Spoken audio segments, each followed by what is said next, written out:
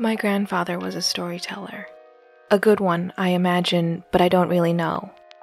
He died when I was 6 years old, and up until then, I'd spent 99% of my life an ocean away. He and my grandmother lived in the Philippines. That's where most of my mom's family was. My mom was the odd one out. She left at a young age and never looked back. Okay, so can you talk to me a little bit about when you left the Philippines? Because you and I never really went into it that much. I just know that you left really young for work stuff, or to work abroad. Okay, I left the Philippines when I was younger to experience the life abroad, hearing all the news that it's really, you will earn more money so I can help my parents. And also, it's fascinating to see how the different places are. I would like to experience living in different places abroad. I guess what I don't always understand about that is that I don't necessarily know that I ever would have left. Like, I want to help you sometimes, but I don't know if I could ever completely leave. And I think in part also it's because you never went back, or not for... Yeah, but life in the Philippines and life here is completely different. And I am the eldest, so I have to give them a better life, or plus I think growing up has been always my dream to go abroad. So that I think that's part of it. And then also pretty much I just like to be away and be independent and be on my own. And that life abroad led her to my dad, which then led to me. I grew up in Scottsdale, Arizona as, and I use this term somewhat loosely or without the usual level of certainty, the odd one out. My school was almost entirely white. Not everyone was, but I can remember every single non-white person pretty well. And this very vivid memory and pretty accurate inventory pretty much validates the broad generalization I have just uttered. And I can still remember when, in the 4th grade, we had to fill out the demographic survey on the back of our testing booklet. If you don't know what I'm talking about, in America, school children are subjected to these yearly statewide tests to measure the quality of the school. At least, in theory, that's what they're supposed to measure, but who knows. And in addition to all the test questions, sometimes there's this back cover on the test booklet that you have to fill out. And it's just a bunch of demographic information for statistics purposes. It doesn't affect your score at all. And this was the first time I had to fill out that booklet. When I was growing up, these tests didn't happen every year, and I think this was the first time they trusted us to do this ourselves rather than to have labels made. It's just for statistics, though, so there's no need to worry, right? Well, I'm sure the anxious mind could easily come up with a reason to worry. It's not that hard for those so inclined. I know, even as a 9-year-old, I was skeptical that this part of the test didn't matter, or at least as skeptical as a 9-year-old could have been. I remember our teacher wanted to move through this process as quickly as possible. Standardized testing can take up a lot of class time, and even its most ardent supporters would have to agree that this impact should be minimized as much as possible. With this in mind, the demographic part of the test was something that could be rushed. It was straightforward, largely done as a class, and served a secondary function. So that's what my teacher did. She started to hurry through it. Not hurry per se, but she hit every question roughly, gave us a minute to fill it out, and then moved on. We got to the race question towards the end of the sheet. Just now, I talked about the racial makeup of the entire school, but now let me zero in on what the situation was in my specific class. Most of the class was white, and besides me, there were 2 students whose families had emigrated from India fairly recently. So if I wasn't in this class, it would have been a very straightforward task. And that's how the teacher approached it. She told almost everyone to put down white. Those two would put down Asian/Pacific Islander. And any more nuanced discussion of race and ethnicity could wait until we weren't so pressed for time, or at least until all the test booklets were turned in. But that left me, didn't it? Or I thought so. I raised my hand, but she didn't see me right away. Because I had always been so independent, she wasn't looking in my direction. She wasn't used to checking if I needed help. And by many standards, I shouldn't have. I'm not going to pretend there weren't ways in which this entire thing could have been avoided, or that this wasn't in some ways my fault.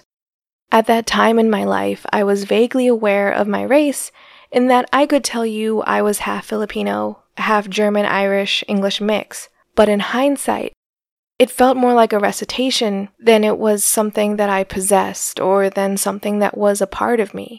It was almost like my name, or like a middle name, something that does label you technically, but not in a day-to-day sense. The teacher was about to move on to the next question before she saw me. I don't know what I would have done if she had actually moved on.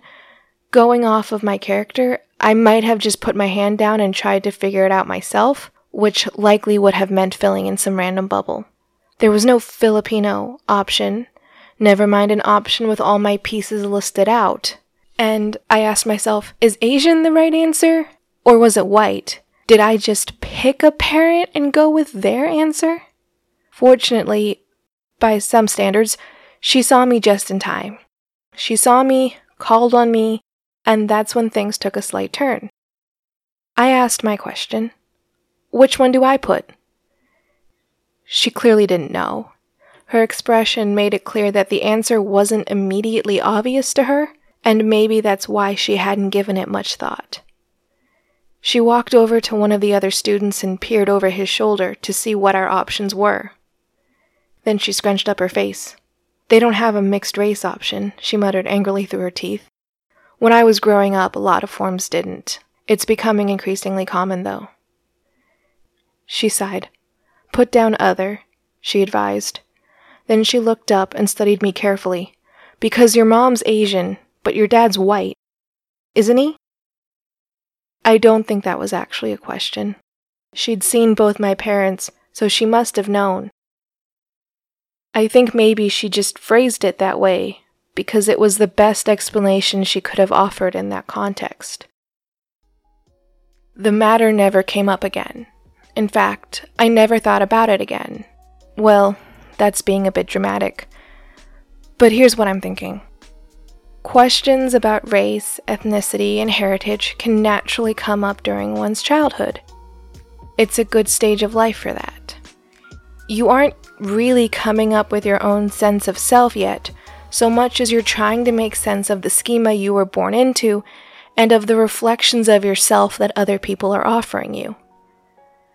And while this is true for many things as trivial as your music preferences, I imagine this is extremely true for race.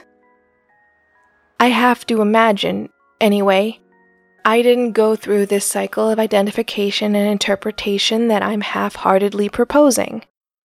If I had, I would have been the Filipino girl, or the Asian girl, or the brown girl. Instead, I was the girl whose father was sick. Then I became the girl whose father was dying. And finally, at 13, I graduated into the girl whose father had died. Yeah, I had other things to think about. That might be overly blunt or vague or whatever. I admit that. Now ask me if I care. Besides, it helped that this part of my family was an ocean away. I never saw them, and because I never experienced them, I never had to make sense of those habits or traditions that came with day-to-day life, but weren't matching up with the ones that my peers were going through. Those things that would have set me apart from everyone else never came up. Phone calls, even for the best at them, weren't the same as daily living. I didn't have to struggle to make sense of my grandmother's voice or even her accent. I just knew that she loved me, because she always told me that. Visiting probably would have helped.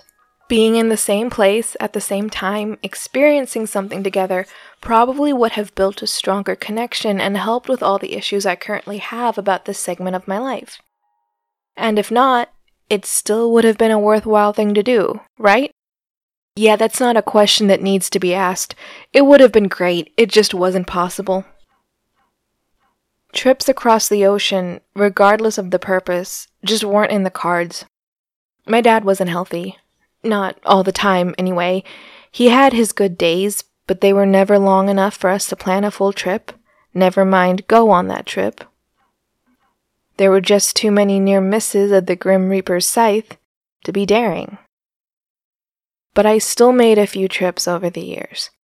My mom and I went for a visit when I was 3. At 6, Grandpa died, and we went for the funeral. Then we didn't go for a while. For a while, there was a dad to take care of. Then he died, but he left behind his mother, and my mom wasn't going to leave her for any period of time. So at 16, I went by myself for my cousin's wedding. Then my paternal grandmother died my sophomore year of college, and I struggled to cope. So Mom and I went back for Christmas, hoping it would revive my spirits. But last year, we went back twice. Once for my grandmother's 80th birthday, and then again for another cousin's wedding in December. So that's 6 trips. 6 trips to the place where all my family is, to some place that is an integral part of my identity, and some place everyone expects me to be an expert on. At least I can fake the latter pretty well. Most people just ask about the food anyway, and I do know a lot about that. But whatever personal curiosity I had, I could easily ignore until recently. Besides, when I thought about the Philippines in any tangible way, I couldn't help but zero in on the pain that came from being so far from my family. From not being able to see my many godchildren grow up. And from knowing that, truly and unfortunately, I'm little more than a stranger tied to them by a fairly loose string. Blood as a bodily fluid is great because, it keeps you alive. But in other contexts, I find it completely useless. Life went on, though, as I struggled to articulate the sense of longing and loss I was feeling. But the internet is great at distractions, and maybe it's distracting you right now. No judgments. A little judgment, actually no judgment, promise. To get back to the point, my favorite place to watch things is YouTube. It beats TV or any of the streaming services that derive their style from those older forms of media.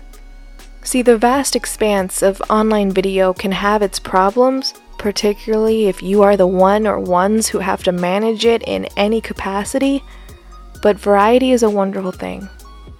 It lets you create a personalized watching experience, and I've taken this capacity to heart. One of the many channels I'm subscribed to is called Snarled, and it describes itself as the internet's cool big sister, which is somehow a more descriptive title than anything I could come up with. Snarled is a variety channel of sorts. Its diverse character is the byproduct of having a large team of content creators working behind the scenes. The Something Scary series is the one that drew me in, and it's the one that keeps drawing me back. And that word choice is accurate. It's not a series I follow religiously. But from time to time, I'll think about it and want to catch up on all the episodes I've missed. Packing is a great time to catch up on online content. I can make a playlist for the day and just let it go.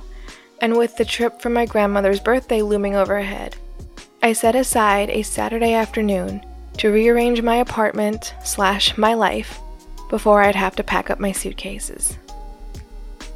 This was early last year, but before I could do any of that, I loaded up my playlist with all the videos I was behind on, including the episodes of Something Scary I had otherwise neglected. But then, of course, after I clicked play, I found myself distracted by my computer screen. Hey, in my defense, and to get at why I'm telling this story, The first video I had lined up caught my attention. The word duende was in the title, which was a word that should not have meant anything to me, but it did. It was vaguely familiar, just enough for me to sit down and watch the video.